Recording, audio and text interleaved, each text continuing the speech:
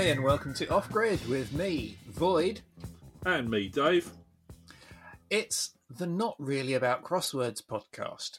What does that mean? Well, we didn't know what we were going to be talking about today until we solved a crossword the other day. And we're going to let some of the words that were in the crossword dictate our subjects.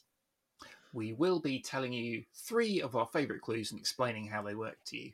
But if you're not into crosswords, you can ignore that bit and just ignore the other fun stuff.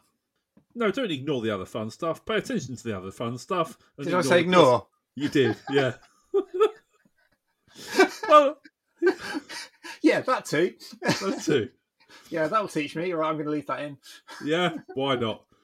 But if you are interested in the crossword side of it and want to know which one we did, this time it was Another Slice of Chaos from The Guardian, number 28622 from Tuesday the 7th of December 2021. My God, the middle of winter already. And we will also have a short quiz inspired by a word or two that was in the puzzle. And you can't have a quiz without the ever wonderful, the ever present, the ever excellent General Knowledge. How are you, General? Hello. Yeah, so thank you very much for this episode. I'm going to try out an accent that's a curious blend of Indian and American accents. But other than that, I'm very well. Thank you very much, generally speaking. Marvellous. Okay, great. Cool. Let's go straight on and have our favourite clues for you. General, which was your favourite? So my favorite clue was 15 across, which goes like this. Old criminal carrying a burden. 4 letters. And Dave? Well, there were several clues with numbers in them that looked quite mathsy, and I picked one of those, which reads, unable to write 49 plus 51 3 times a quarter, ? And that's a 10-letter word. I think your choice went even further down that route, didn't it? Yeah, mine's got numbers in it as well. And I guess I should point out that the numbers are written as digits and not as words. And my clue is 3 down. 1 plus 1,000 plus 1,000 plus, open brackets, 7 minus 5, close brackets. Roughly, that's huge. 7 letters. We will explain how all of those work later on in the pod for you. But meanwhile, General, which word in the puzzle caught your eye? Yeah, so I tried to let my thoughts go on various tangents over various words. But the tangent that drew the most on me was the one with 27 across, escape. So bear with me, my tangent about escape has an opening, a digression, and then a punchline. Perfect. So one of the 2 definitions in the clue is key, referring of course to the escape character key at the top left of most computer keyboards. Mm-hmm. So the opening of my tangent is about the origins of the escape character. Okay. In the early days of computers, when computers needed to talk to peripheral devices such as punch card machines or whatnot, they would use streams of data characters, and the escape character was used to tell the peripheral device that, hey, what's coming next is a bunch of characters that normally signal some special controls to you. But in this escape mode, you just use them literally, okay? So this sense of the escape character got slightly inverted a few years later when the escape character followed by the open square bracket was used to say, hey there, printer or terminal or whatever, here is the start of a special sequence of control characters. Right. So then here's the digression, jumping from the word printer there. So your podcast listeners are, of course, surely very well aware that yours truly, General Knowledge, has had a long and checkered career spanning many different professions. So in fact, I've had 2 stints working at 2 different printer companies along my career. At one of these, I learned the remarkable fact that every high-quality printer, high-end printer and copier that is manufactured, every one of them does this curious thing, which is it encodes its identity onto every piece of paper that it prints. The way it does that is by depositing tiny yellow dots and you sort of embedding QR codes, which later you can use to figure out which printer printed this stuff. So these patterns are not visible to the naked human eye, but you can see them clearly in blue light using the magnifying. Is this a sort of steganography almost? Yeah, absolutely. This is steganography. Uh, And yeah, I think this has been used to catch people out in certain circumstances, hasn't it? Exactly. So it was mainly designed to thwart currency counterfeiters, and various governments were very concerned that printers keep getting higher, keep improving in quality, and then they'll eventually just print currency, and no one will be able to tell. So the idea was that if someone does print currency, you should at least be able to track the criminal at the source.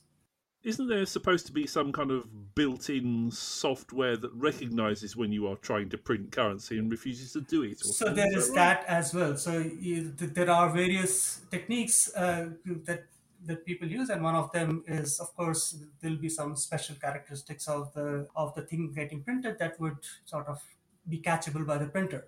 But there are multiple measures. So one of them is this yellow dot thing. And when I used to work at this company, it was not general knowledge, but I guess it. I think the electronic, what's it called, EFF, the Electronics Freedom Freedom Foundation. Foundation? Yeah. Yeah. They are the one who sort of caught on to this and exposed it, and several printer companies have owned up since then. So the next time you are about to print some sensitive document, maybe think twice and hit the escape key to abort. So this brings me to the punchline. So the ASCII code, which was standardized in 1963 for sort of communications protocols between computers and peripherals. So this ASCII code assigns a numeric code to all characters and letters and even special characters such as the escape key. Well, the ASCII numeric code for escape key is the number 27. And Chaos very wonderfully used 27 across as escape. Quite deliberately, I'm sure. Very good. Very nice and neat, that. Oh, that's if that was deliberate, then I'm pretty sure it must well be. done. Yeah. Shall we revisit the first of those pseudo-mathematical clues? Yeah, go on, Dave. If you recall, mine was unable to write 49 plus 51 three times a quarter. And I think this is one of those clues where you have to make an assumption over which bit's the definition and pick a likely answer and then try and back engineer how the word play is going to fit into it. So if we start from the premise that unable to write is the definition, then for a 10-letter word, illiterate works. Yeah. And thinking Roman numerals, obviously the first IL is your 49, and then you plus that with the LI, which is 51. And the next bit is the tricky bit. 3 times defines the letter T, and then the word era, and then another T. And finally, a quarter is in the compass points sense, so E for east. So you get IL plus LI plus T plus era plus T and E gives you illiterate. All the bits fit I'm together. so glad you've explained that because I did not suss it out. I got the answer, but I couldn't pass it. Yeah, all the bits do fit together, so we know it's right. But yeah, that was a bit tricky. I think you might need to sit down and a drink after that. So, Void, where are you going to take us next? Yeah, I have picked, speaking of drink, I picked the word water. See, I do good links, you know. Hey, I've been reading H2O, A Biography of Water by the science writer Philip Ball.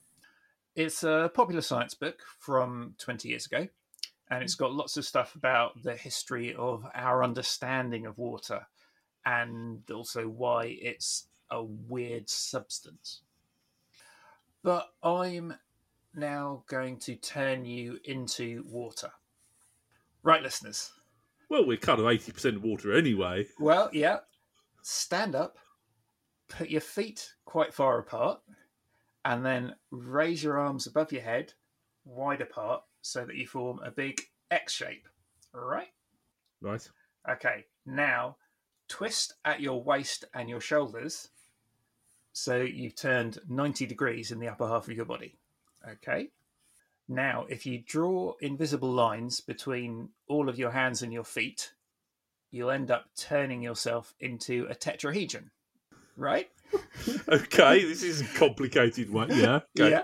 Okay, you are now a water molecule. Your body is your oxygen atom. Your two hands are your hydrogen atoms, and your feet are your negatively charged electrons. if you now imagine yourself floating in a sea of other tetrahedron people, and one of your hands grabs hold of a foot of someone else, and with your other hand you grab someone else's foot, and meanwhile 2 other people are grabbing hold of your feet, and that carries on, etc., across all the little tetrahedron people, then you've more or less replicated the hydrogen bonded structure of water. And it's this twist at your waist which gives rise to this configuration of molecules, apparently, and it's that which makes water, gives it its unusual properties, because chemically water is a bit weird. Yeah. But it's getting a bit deep in chemistry there. You're in deep water. Hey, there we go. So I'm going to jump to a story that is just a bit mad. Have either of you heard of polywater? Is that what parrots drink? No. Now, this is new to me. Bit of a crazy story. In the mid-1960s, in Russia, scientists had noticed that when they had some very thin capillary tubes with water columns in them, sometimes a second column of water could form above the first column in the capillaries. And they started to theorize on this and how it could happen. And a few papers were published in obscure Russian journals, which were mostly ignored or unnoticed in the West. But in 1969, the Russian scientist Boris Deryagin presented his findings at a Faraday Society meeting in Nottingham, in England, claiming to show that this anomalous water, as he called it at the time, had a higher boiling point, a lower freezing point, and a higher viscosity than ordinary water. And this is when the West started to take notice, because there was soon all sorts of speculation about this mysterious new substance, which got the name polywater somewhere along the name, and including one alarmist statement from someone called F.J. Donahue, who said that, after being convinced of the existence of polywater, I am not easily persuaded that it is not dangerous. And he went on to say that until there was a way of transforming this polywater back to normal water, it was potentially the most dangerous material on Earth, because there was a fear that if polywater was more stable than water, which apparently it was, then if it contaminated the seas and the oceans, it could turn all the water to polywater, which, if you think about it, is pretty daft, because why hadn't that already happened, in the millennia that Earth has existed? This is reminding me of a Kurt Vonnegut novel. Ding! Yes, it is also basically the plot of Cat's Cradle. Oh. And with Ice Nine, yeah. Ice Nine, yeah. It's not one I've read, I've been meaning to. And it also features in a Star Trek episode as well, Right. more or less the same idea. Anyway, after a few years of lots of hoo-ha and ding-dong in the scientific journals, further experiments, funnily enough, failed to replicate polywater, and it was established that it was just water that had been contaminated with impurities from the glassware equipment or the lab or its scientists. And the whole thing eventually slipped away in embarrassment. Yeah. I I suspected whether that's where the story was going to, yeah. Yeah, and this is, why we'd never heard of it. But I liked one of Philip Bull's closing remarks, because it struck me quite strongly. Needless to say, this kind of thing is self-amplifying, attracting self-publicists while the more sober-minded individuals stay aloof and silent. What is true in this regard in 1970 is more than ever the case today, which was in the year 2000, and I'd say even more so 20 years later. Yeah, I think you may be right there. All it takes is just maybe some WhatsApp post going viral about, hey, polywater is going to kill us all, and there you go. Yeah, it's grey goo all over again, isn't it? Yeah, I could go on a massive rant here, but I'll stop away from the microphone. General, do you want to explain your favourite clue to us now, please? Yeah, absolutely. So my favorite clue was 15 across, which goes, just to repeat, old criminal carrying a burden, 4 letters. So this is an anagram of old, indicated by criminal, and this anagram goes around or envelopes the letter A, indicated by the phrase carrying A. The definition is burden, and the solution, of course, is load. So I love clues that paint vivid pictures, clues that are plausible real world sentences, and clues that are pithy. And I think this one sort of hits the mark on all three counts. Yeah. Yeah, you imagine the burglar carrying a sack on his shoulder, don't you? Yeah, and you also imagine this old criminal sitting at a bar and, he's carrying a mental load and, Oh, yeah, these that's past true. crimes, That's true. maybe some Clint Eastwood kind of figure. Burdened by guilt. Yes. Dave, what was your favourite word? Well, after all this science, I'm afraid I'm going to take you into the world of religion. At 8 down, we had All Hallows Day, which is another word for All Saints Day, which is the 1st of November. Makes it a bit of a shame that this puzzle was published on the 7th, but hey ho. And I was trying to find out why you might have a festival dedicated to all the saints collectively. Well, lots of them have got their individual saints' days, haven't they? Yeah. I suspect that it relates to that wonderful historical practice of Christianizing things from other cultures.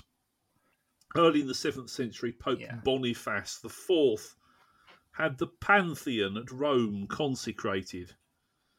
So, considering that a pantheon is literally dedicated to all the gods, I suppose that probably influenced his thinking in having it rededicated to the Blessed Virgin Mary and all the saints.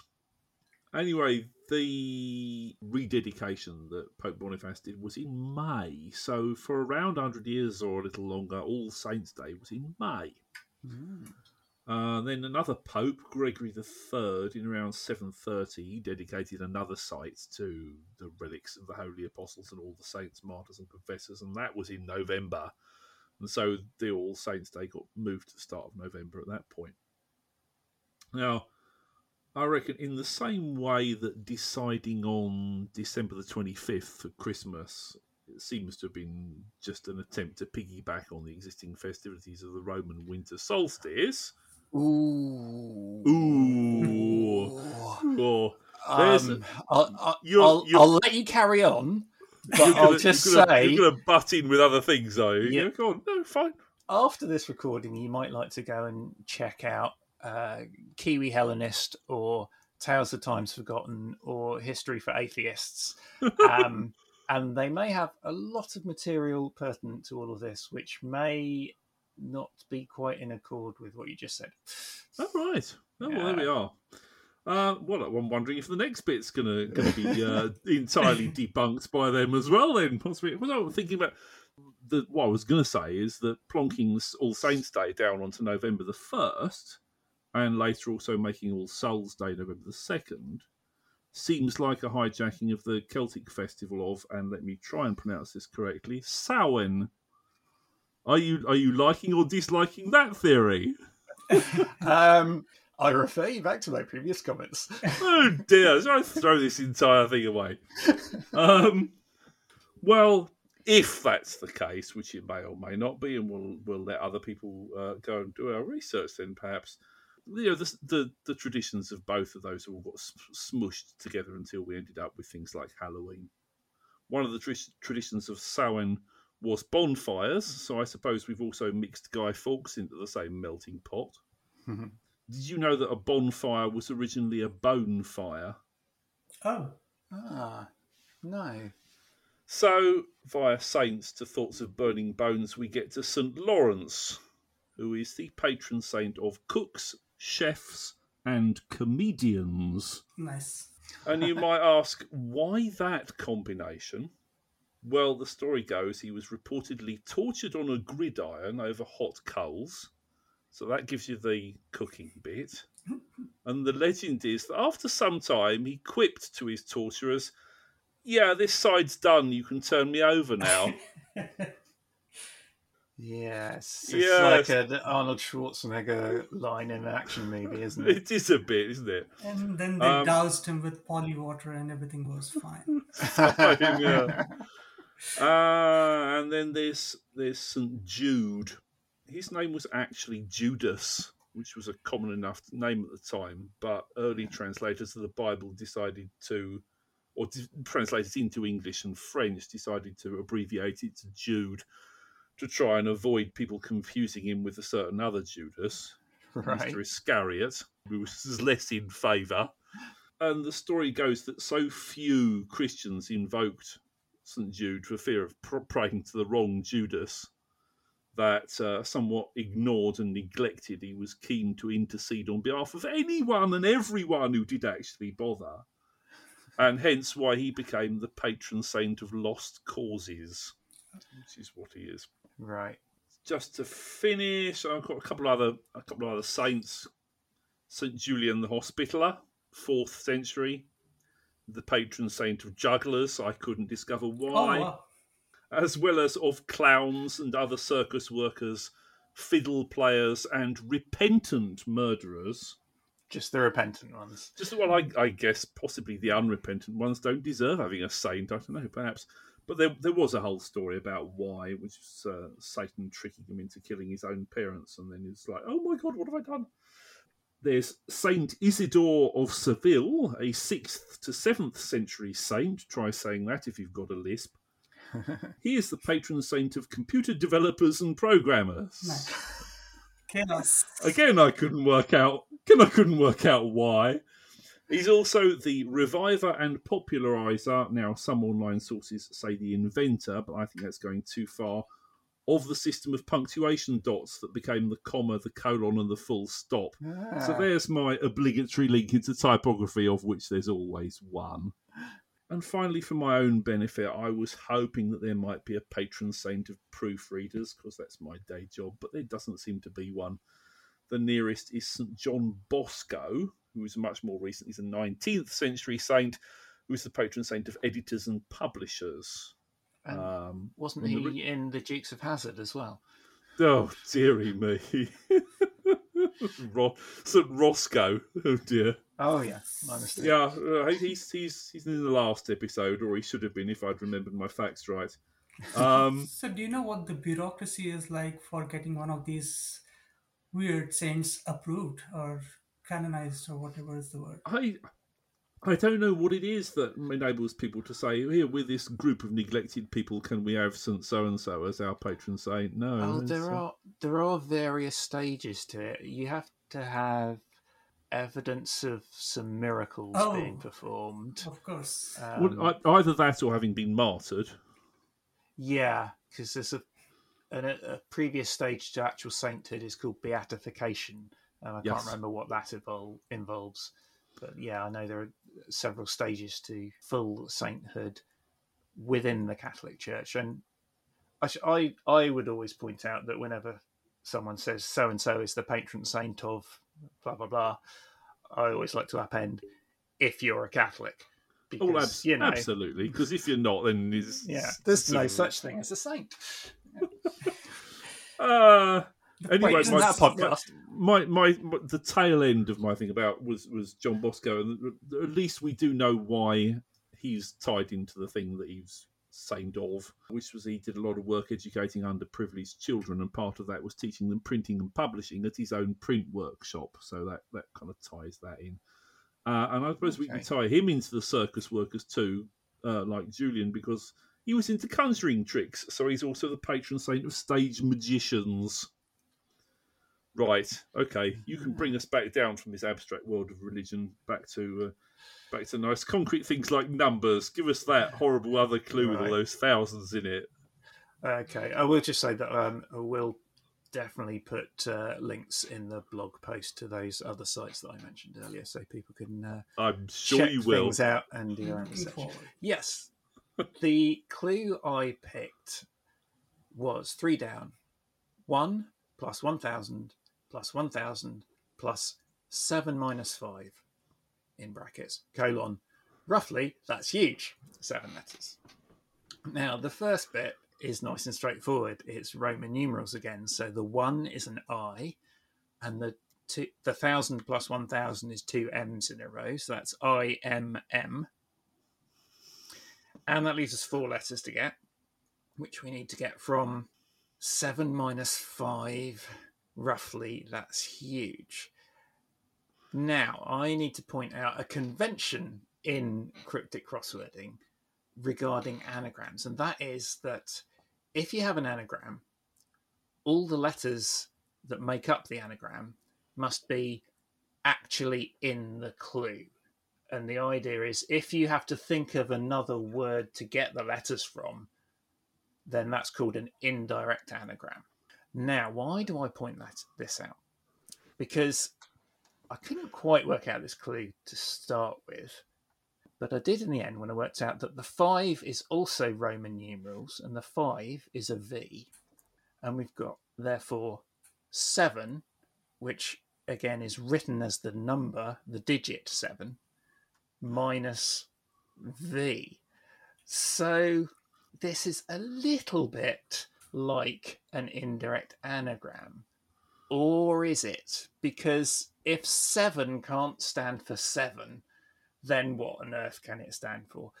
What you've got to do is think of the digit 7 as the word 7, S-E-V-E-N, then subtract the V from it, and then the roughly is the anagram indicator. So you have to rough up those remaining 4 letters. So the answer is immense for the definition of that's huge at the end. And I wasn't sure if I liked this or not. I eventually decided that, yeah, it's a little bit sneaky, but, 7 is 7.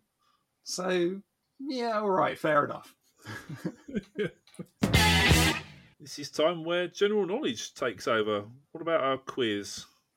Yeah, absolutely. So, as we have observed many times, this crossword had a lot of numbers. So, my quiz is going to have a numeric theme. Excellent. Of course, so because in the crossword there was a 2,000, some 1,000, 100, 49, and even more. So, okay, let's do a numeric themed quiz, and here's the first question. 101,010? That looks like the answer, but only in bits. And that's it. Okay. I can say it again. 101,010. Yes. So you would write that as 101010. I think you've asked the right two fellows for this question. Of course. So are we looking binary here? Yes, the part of the clue said, but only in bits, and bits, of course, can be binary digits. Digits, yes. Okay, and the answer that we're looking for is the answer, the ultimate answer, you might say. Aha! So it's going to be 32 plus 8 plus 2. Absolutely. 42. It might be. There you go. So 42, the answer to the ultimate question of life, the universe, and everything. Lovely. All right. So let's go to the second number-themed question. So That's a relief, that first one. Yeah, it was more of a I don't know how much of a quiz question it was, but it was fun. Okay, so the second one is this. Everyone knows that the kilo prefix is for 1,000 or 10 to the power of 3 of something. Mega is for 10 to the power of 6 and giga is for 10 to the power of 9. But there are some bigger numeric prefixes out there. So, what do the numeric prefixes exa, iota, and zeta stand for? Get all 3 correct for full marks. Right. Well, I would come at this from the perspective of having bought computer hard drives. Yeah, because we've got giga and tera in between, haven't we? Yeah. So giga is 9. No, is that right? Yeah, that's right. Giga is 10 to the power of 9. Tera is 12. And then what were the 3 prefixes? I certainly think exa is the next one, isn't it? So we're looking for exa, iota, and zeta. Well, are they the next 3 up in the sequence? That's the question. So would Exa be to the power of 15 and Iota to 18 and Zeta to 21? Is that? Not quite, but we're getting Not there. quite. We're getting there. So, Terra is 10 to the power 12. You got that right. Yeah. But what you said for Exa wasn't quite right. All right. okay, so there's at least one in between there. Is there another one that we've missed that's in between? Yeah, there's one in between that I didn't ask about. Peta. That's right. Yes, petabytes. Yes, that's right. Okay, so we'll step those all up by 1 or 3. Well, yeah. So then, So it's 18, 21, and 24. okay, nearly there. So Exa is 10 to the power 18. Yes. Yes. And then please tell me what is Iota and what is Zeta? You might be wondering where the names of these prefixes come from, and Yeah, they 'cause feel Greek, but they're not at Greek some- letters exactly. So, At some point, they kind of stop feeling quite Cedric as they did before, don't they? Yeah. Yeah. But, So you basically had it right. So, it is 10 to the power 21 and 10 to the power 24. But the twist is that, okay, Exa, Iota, Zeta, they sort of come in the order X, Y, and Z. But that's not quite the order that we have for the actual prefixes. So Exa is 10 to the power 18, but then we jump to Zeta, which is 10 to the power 21, and then we come to Iota, which is 10 to the power 24. so you gave us them in the wrong order. That's mean. So I think this is designed to confuse future computer science students when memories of this order become the norm, and then there'll be trick questions like, okay, is Iota bigger or is Zeta bigger? X, Z, Y. All right, so let's go to the third Very one. good. Yeah. So the third question is totally made up. We know that matter is made up of elementary particles. Actually, you referred to it. You talked about electrons and neutrons earlier. So scientists have some estimate of the total number of particles in the whole observable universe. This is called the Eddington number. It's a very large number. Yeah. Now, the biggest ones of these elementary particles are the neutrons and the protons. Electrons are way smaller. Let's ignore them for what I'm going to get into. And we know that the volume of the proton is roughly the same as the volume of the neutron. They're roughly equally big. All right, but it's a very, very small number. So we have a very large number, which is the total number of particles in the observable universe. And we have this very small number, which is the volume of a proton or a neutron. When you multiply these two numbers, what do you get?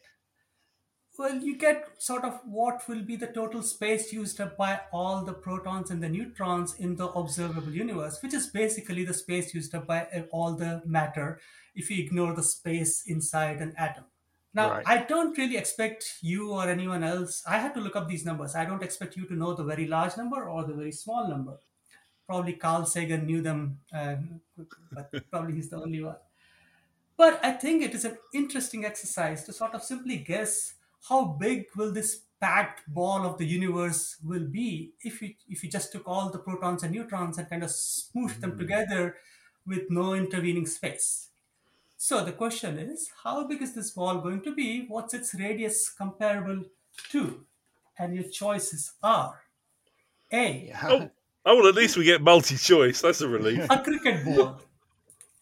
B, ISS, the International Space Station. C, our planet, the Earth. D, our star, the Sun. E, our solar system. F, our galaxy, the Milky Way. And G, much bigger than the galaxy. So, Space is big, really big. Yeah. I mean, you just won't believe how. No, sorry. Anyway, yeah, absolutely. I mean, this is if you were to pack up all of the observable universe for an interdimensional trip or something, how big your bags is going to be. Well, I mean, there is the question of how close would you theoretically be able to get all the particles to come You won't be close able to to do this. each other Yeah. due to strong and weak nuclear Yeah. forces and all that. But This is why you said it's a completely made up question. Absolutely, Yeah, absolutely. it's if I'm just if you putting have them the- all next so to you're- each other. Yeah, the theoretical zero space between things. Yeah. Yeah. Well, I mean, when you posed the question, I thought it's probably not going to be that big, is it? And our solar system popped into my mind. And then I started thinking, is that even much too big? Because space is astoundingly empty. I think if you take a square meter of just random bit of space, then I think it's got sort of one or two atoms in it, something like that. It's Yeah, the, so fact so that, in between there's an awful lot of stuff, and each bit of stuff is really tiny. There's the whole extra dimension of there's an awful lot of empty space with no stuffing in it anyway, isn't there? Yeah. yeah. So I'm with the choices we've given, I'm flip flopping at the moment between our sun and our solar system. What are you thinking, Dave? Yeah, I'm floundering about in the inky blackness of space as well. I do get this feeling that it's probably going to be smaller than you think. Yeah, so if forced, I'd probably go sun-sized. I mean, I know our sun, as suns go, is a pretty tiny one. All right. Yeah. Well, I'll stick with my first gut instinct, which was the solar system. So I'll say that, and you can have the sun, and you can tell us if either of us are right or we're both wrong. Yeah. So, there is this thing about wisdom of the crowd, or, if you ask any random general knowledge question to 1,000 people, like measuring things or, estimating something, and you take sort of the average, and it turns out that we have amazing intuitions for these things. And for this question also, I've done a small experiment. I've asked the two of you, I've asked myself before I looked up the answer, and I've asked a few other people. And it's amazing that we can actually comprehend this to this amazing extent. So, your two answers are basically the ones abetting the sort of on either side of the right answer. And among these choices, I think our solar system is the most accurate one. So I did the calculations, and it turns out that this ball would go up to roughly where Saturn is. So it's up to the orbit of okay. Saturn. Yeah. So a bit more than half the solar system. Yeah, I think. Yeah. 2/3 maybe. Yeah.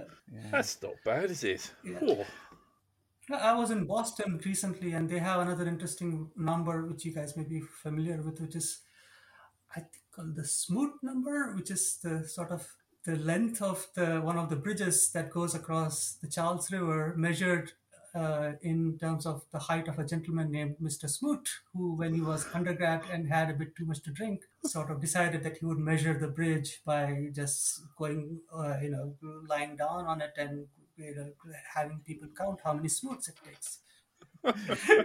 Yeah. I've seen that. Well, it's no more arbitrary than some of the imperial measurements that we've been lumbered with in the past. Is it barley corns and things like that? Yeah, I think it's probably about time to wrap up. Okay, so thanks for listening, folks. As per usual, please subscribe from wherever you get your podcasts. Show notes with all those things telling me where I was wrong will be at offgrid.tlmb.net. You can say hi to us on Twitter, where I'm at Skirwinkle. And if you are a crossworder, you can find some of my puzzles at crossword.info/Skirwinkle. And I'm on Twitter at TheVoidTLMB. And if you're listening to this in the first few days of release, you might be in time to enter my prize puzzle, which is running until December 22nd. And you can find that on my blog, tlmb.net/blog. And you can say hi to us on our blog, the Off-Grid blog, as well. General, do you have any recommendations for the listener this time around? Yes. So I would like to recommend following this character named at Viresh Ratnakar. That's at VIRESHRATNAKAR. I know that's a mouthful. You can try following this guy on Twitter. And also checking out gussaloves.com. So that's spelled GUSSALUFZ.com. And that's where you can find a whole bunch of interesting crosswords, many with special effects, as well as links to free open source software for crossword construction and for publishing interactively solvable crosswords online. That sounds marvellous. So we'll go and check those out, and so should you, listeners. Thank you very much for helping us out once again, General Knowledge. Thank you so much. It's been awesome. Thanks, everyone. See you next time. Bye.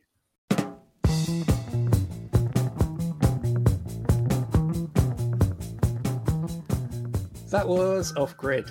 If you enjoyed it, please tell a friend. Give us a rating, give us a review. That would be absolutely wonderful. Thank you very much. Thank you to Chaos for our puzzle this episode, and thank you as ever to the Trudy for a fabulous theme tune. See you in a couple of weeks. Bye bye.